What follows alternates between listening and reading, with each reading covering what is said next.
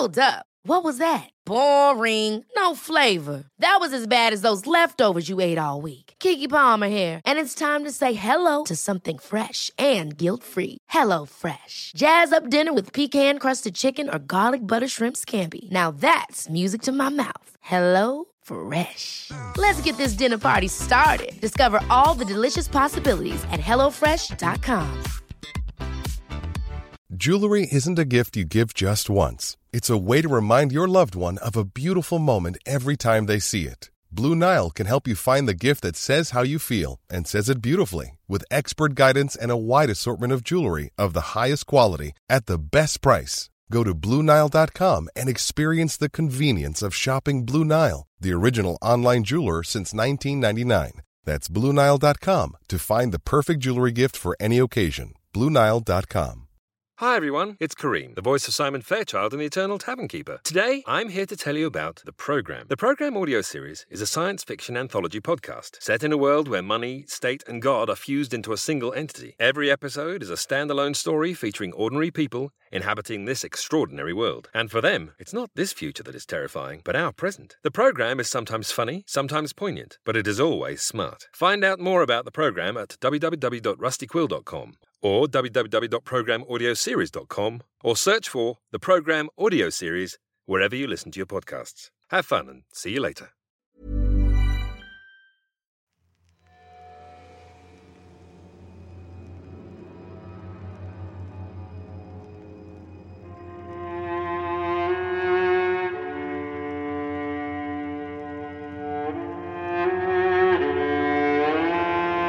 Rusty Quill presents The Magnus Archives.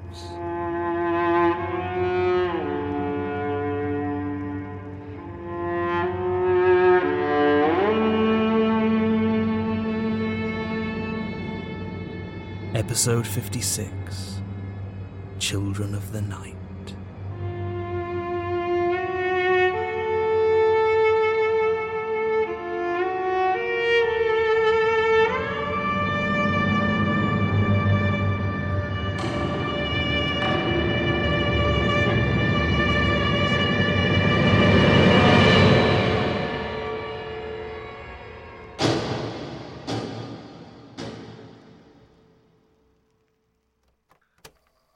Continued statement of Trevor Herbert regarding the latter years of his career as a vampire hunter.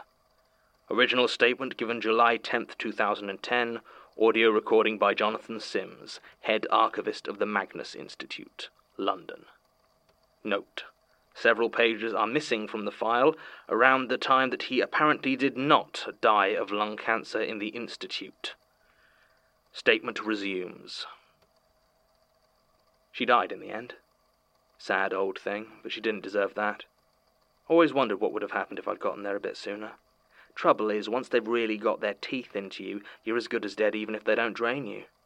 Gushing on the floor or bloating a vampire's belly doesn't make much difference to the poor fool bleeding out. I often wondered if I was mad, you know. I mean, no one else seems to have seen these things, and I've found plenty across my life. Perhaps I just got the smell of them. Like no one else ever really got away, and my early escape from Sylvia MacDonald gave me a sense that could pick them out. There's a sharpness to them. They're hunters. But over the years, I've become a hunter as well, and maybe predators recognize each other. All I know is these days I can almost smell the blood coming off them. That's not to say I can't be wrong, though. I can be very wrong indeed. I found Allard Dupont in the summer of 1982 and murdered him shortly afterwards. I use the word murder here where I have not before because he was the only one I've killed I know to have been human. In most ways I regret his death, but there is a certain comfort to it. If I was just a serial killer with a hallucination, I don't see why my mind wouldn't have made Dupont a vampire as well. The fact I was able to kill normal people reassures me that the creatures I hunt are real. Do you understand? That's not to say that the death of Allard Dupont wasn't the result of several extremely bad decisions on my part. In the early 80s, I was deep in the grip of my twin addictions. As I mentioned, after a while, the hunt became an addiction of its own. Of the two, I have always found heroin the easier one to quit. Heroin is calm. It's a small chunk of peace in a world that's full of nothing but hard edges. It's hard to put that down permanently. But the hunt is a purpose. It's not just a way to get through the day, it's a reason for there to be a day at all. I tried to give it up for a while after DuPont, but it burned in me far deeper than any itch I got when I was clucking. Back in '82, though, those addictions were running pretty much unchecked. It had been several years since I'd last found a vampire, and every waking moment I wasn't high was spent in keen lookout for anything suspicious. I was in bad shape physically. I'd acquired an infection from injecting between my toes, which would eventually hospitalize me and lead to my losing 2 of them, though I luckily kept the foot. At that point, though, it just slowed me to a limp and caused me a reasonable amount of pain. Perhaps if I'd been faster, able to keep up with DuPont more easily, I would have realized my mistake. Perhaps if my mind hadn't been so fogged with Brown, I might have figured it out, or perhaps if I hadn't been so dead eager to kill another vampire. Any of these might have saved him. Maybe even if he'd had a name that didn't make me think of Dracula. But none of those things were the case, so dwelling on them is pointless. I don't know if DuPont was technically a mute or not. I've had no real experience with the condition, and he didn't seem to have any problems with his hearing. Either way, I never saw him speak, which by now I'm sure you know is what I would consider a significant warning sign for vampirism. A friend of mine I'd shared a shelter with some weeks before, and who shared a similar weakness for narcotics, had mentioned how amazing it was that his dealer was always able to know exactly what he was after without either of them saying a word. In retrospect, I should have realized that this didn't exactly match the vampires I'd met before, who'd never displayed any sort of mind-reading. But I was aching for a kill. The kid who told me this was a weird one. Must have been about 19 years old. Told everyone his name was Stanley Kubrick. He was always making references to his film career, and I was never able to figure out if it was actually his real name that he happened to share with the director, or if it was just some weird joke he was really committed to. What struck me about him more than that, though, were the scars on his neck. I later discovered they were from a dog attack when he was younger, but at the time I was convinced they were connected to DuPont. So I found where Allard DuPont made his handovers in Piccadilly Gardens, and I started to watch. He was surprisingly brazen about it, sat there on a park bench for hours, smoking or reading some magazine or other. I'd never seen a vampire read a magazine before, but I had seen them pantomime watching television or reading a book to better blend in, so it didn't raise any suspicions for me. Then came the moment that fully convinced me that I had to kill DuPont. As he sat there on the bench, 2 policemen walked past me, heading towards him. They took no notice of me. Nobody notices a tramp. But as they walked up the path towards the figure on the bench, one of the police nudged his partner and gestured towards him. They clearly considered him suspicious and began to walk over. As they got close, though, DuPont looked up and made eye contact with them. They stopped, just for a moment, and he nodded gently. The policemen looked at each other, turned, and walked away. That was all I needed to be sure of what he was. The idea I have come to since, that the 2 police officers were simply on the take and hadn't immediately recognized him, didn't occur to me until much later. It was an overcast day, and it seemed to me that DuPont was keeping in the shadows, just as I thought he would. I kept watching as he made a few more transactions. I was craving a hit of my own by that point. There was a much more intense rush I was chasing just then, and it pushed all thoughts of junk to the back of my mind. Eventually evening fell, and I watched DuPont rise from his bench and make his way down into the town centre, keeping downwind of him and sticking to the shadows. Obviously the darkness would be no impediment to him spotting me, but I'd learned that, inconspicuous as a homeless man might be, it's still always best to be seen by as few witnesses as possible. I figured he was heading towards a nightclub or dance hall, a favourite haunt of the vampire, since the loud music makes their lack of speech that much easier to hide. I was right, in as far as he headed towards the Hacienda, one of the loudest clubs in Manchester. It wasn't as notorious then as it would later become. In fact, I think it had only recently opened when all this happened, but even at its worst, it would probably have drawn the line at allowing me entrance, given the state I was in. So I watched DuPont head inside, adopting my camouflage of softly asking passers-by for change, and waited. It was about 2 hours later that he emerged, another man following close behind him. I didn't recognize them. I mean, there's no reason I should have, but DuPont's new friend was almost as big as he was. Vampires tend to go for the smaller victims, those less able to defend themselves should the initial surprise of their attack not be enough. This one really looked like he could take care of himself. Still, as far as I was concerned, he had no idea what was about to happen to him, and as DuPont led him down a nearby alley, I hurried after them. I was quiet as I limped through the rubbish that covered the alleyway, and I silently drew my trusty hammer. After a minute, they turned into a doorway and took out a key. The door opened, and they both stepped inside. I had a sudden alarm at the thought of getting locked out and being unable to reach him. Forgetting stealth, I grabbed the door and flung it open. They turned to face me.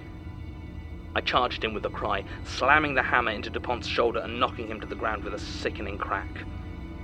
I will never forget the moment I heard Allard DuPont scream.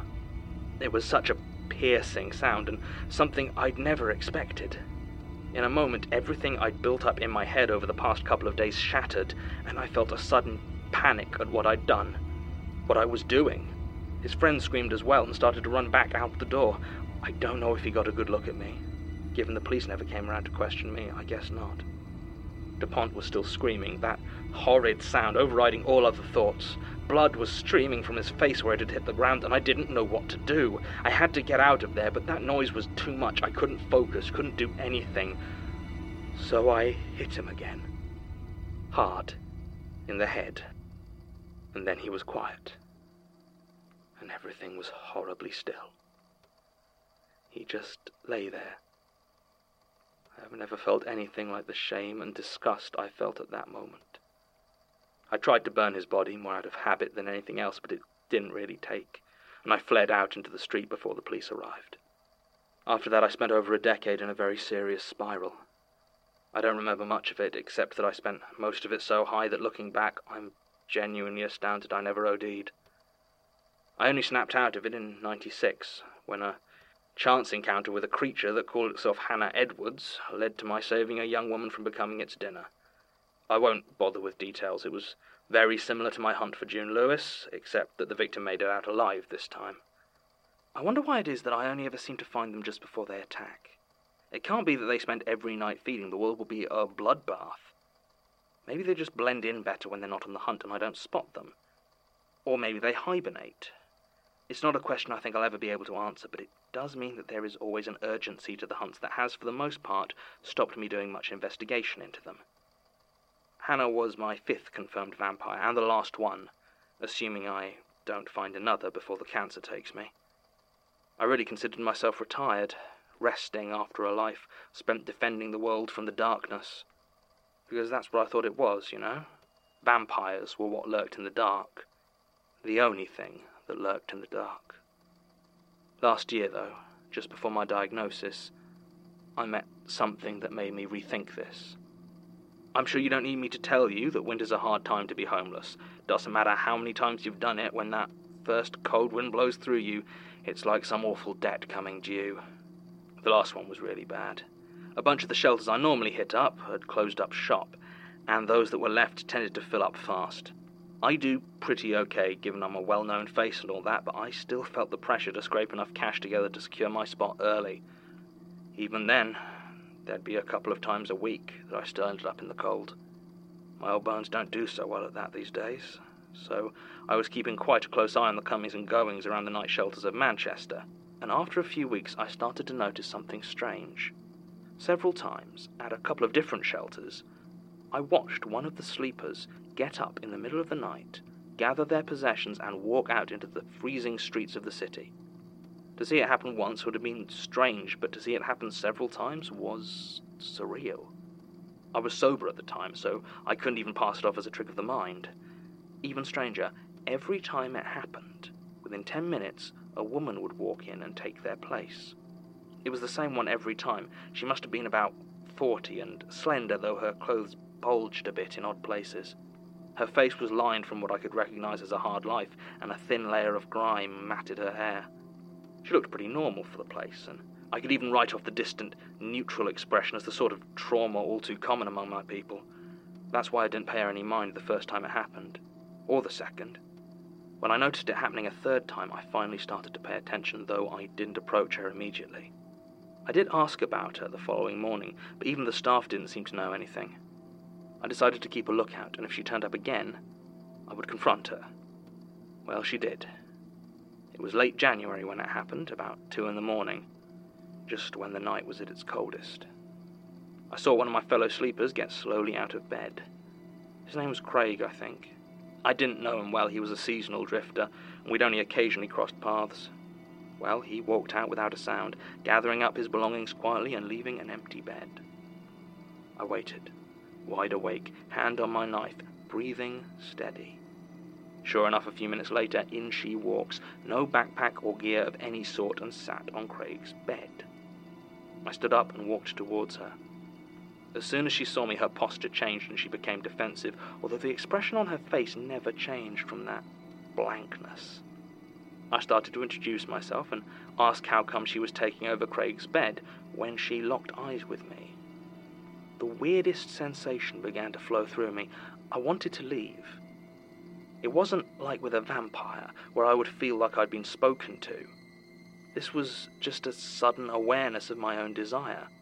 I'd been sober for 3 years at that point, but I felt like I desperately wanted to get high, and I knew that the best place to get some was out in the night. Looking back, I think it might have been my own mind rationalizing the way I felt my will being tugged out of the room, but it was still very powerful. If I hadn't had a lifetime's experience identifying and fighting off the effect of the vampire's gaze, I probably would have done it too. But I did, so I stood my ground. There was a long pause as that woman gazed levelly at me. Then she broke into a run, through the door and out. I followed. Didn't matter to me whether she was a vampire or not. There was something wrong, and I wanted to find out what was going on. I chased her out into the road. It was cold and still, and if anyone saw us, they didn't make a sound.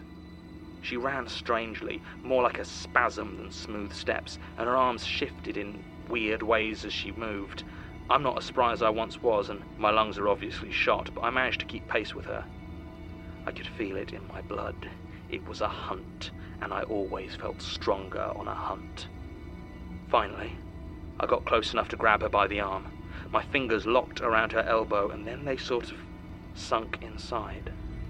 They didn't go through the skin or anything, but it sort of shifted beneath my fingers, like when you squeeze an uncooked sausage. I could feel movement from inside the arm itself. It wasn't a vampire, but it definitely wasn't human. With its other arm, it took a wide, sweeping swing at me, but I was prepared and ducked below the flailing punch. I got out my knife to try and threaten the thing, maybe get it to answer some questions, but I misjudged the draw and ended up slashing it slightly across its stomach. It wasn't a deep cut, or a long one, but apparently it was enough. The whole body began to shudder as tiny shapes began to stream out of the wound. Spiders. Thousands and thousands of spiders. She opened her mouth at last as if to scream, and more poured out, tens of thousands of skittering legs and evil little eyes. I screamed and started to back up as the dark shapes pooled around her feet and spread out in a twitching circle. For a second I was worried they were coming for me, but then they just scurried off into the shadows and crevices of nearby buildings, until the street was empty of everything except this woman. She was still standing upright, but from the open mouth, I could see that her body was completely hollow, save for a few cobwebs that I could just make out under the streetlights. I ran the hell away. And that's the last creature I encountered. That's my whole story. You're welcome to it. When I thought it was just vampires about, I might have given you people a miss as a bunch of kooks. But if there's other stuff around out there, well, maybe you know more about it than me. And maybe you could use a bit more information on vampires. It's a shame I'm on the way out. I will miss the hunt. Statement ends. Well, this is certainly a surprise. Martin informed me that Mr. Herbert passed away after making his initial statement, so it is rather a shock to find this misfiled addition to his original, even if it is partially incomplete. What's more, actually checking the hospital and death records for both London and Manchester, I can't find any record of Mr. Herbert's death. Then again, I can find no record of him alive either, after the date of the statement. The idea that he could survive 6 years with untreated late-stage lung cancer is implausible, to say the least. And yet, Allard Dupont's death appears to match the statement in most of the particulars. He had a half-dozen convictions against him for various drug charges or violent misdemeanors, but nothing exceptional. I can't find any indication of mutinous, but aside from that, everything checks out. As for the spider person, the only proof of its existence seems to be that I am far too unlucky for it to simply be an old tramp's hallucination. I need to have some words with Martin. End recording. Sit down. What is... Sit. Why did you lie to me about Trevor? What? Why did you tell me he was dead? Sorry, who's Trevor? Trevor Herbert, the tramp, the vampire hunter. You told me he died. But I mean, he did, didn't he? Apparently not. Oh, well, sorry. Sorry? I mean, I didn't ever actually meet him. I just heard some of the other researchers mentioning it. What? Well, I could have sworn they had said he died. I mean, maybe they just said he looks like death or something, but I really thought they said he was dead. So that's it. Just a misunderstanding. Yes. You seem to be taking this kind of personal... Because you keep lying to me, Martin. About what? I don't know, but you are. Where did you get that? Have you been going through the bin? It was in the old document room, just next to where you used to sleep. Your handwriting. If the others find out I've been lying. Lying about what, Martin? Hey, look, just forget about it, okay? Please. I can't forget it. Everyone in this place has so many goddamn secrets, and I can't trust a word you say. Not about this, and not about Trevor. John, just... Martin! Okay. Just promise you won't fire me. Fine. I lied on my CV. What? I don't have a master's in parapsychology. I don't even have a degree. When I was 17, my mum, she had some problems, and I ended up dropping out of school, trying to support us. I tried everything, but nowhere was hiring, so I just kind of started to lie on my applications, sending them out to just about anywhere. For some reason, my lie about parapsychology got me an interview with Elias, and then a job here. Most of my employment details are made up. I'm only 29. Right, I believe you. Why are you smiling? Yes, I won't mention it to Elias. Just between us. So you don't mind? To be quite honest, Martin, I'm really rather relieved.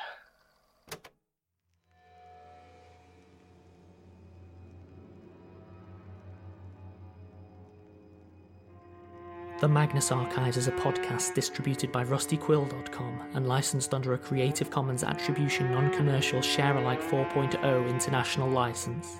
Today's episode was written and performed by Jonathan Sims, produced by Alexander J. Newell and Mike LeBeau, and directed by Alexander J. Newell. To subscribe, view associated material, and make donations, visit rustyquill.com. Rate and review us on iTunes, tweet us at The Rusty Quill, visit us on Facebook or email us at mail@rustyquill.com. Join our community on the forums via the website or on Reddit at r/The Magnus Archives. Thanks for listening.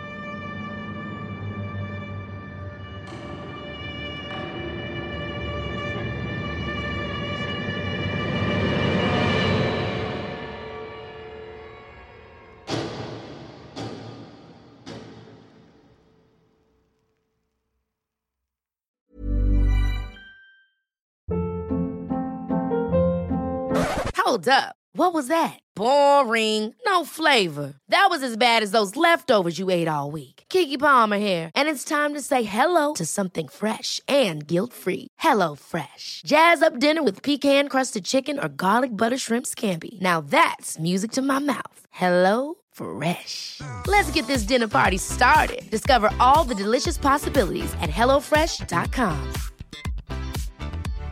Hi everyone, it's Kareem, the voice of Simon Fairchild in The Eternal Tavern Keeper. Today, I'm here to tell you about The Program. The Program audio series is a science fiction anthology podcast set in a world where money, state, and God are fused into a single entity. Every episode is a standalone story featuring ordinary people inhabiting this extraordinary world. And for them, it's not this future that is terrifying, but our present. The Program is sometimes funny, sometimes poignant, but it is always smart. Find out more about The Program at www.rustyquill.com. or www.programaudioseries.com, or search for The Program Audio Series wherever you listen to your podcasts. Have fun and see you later.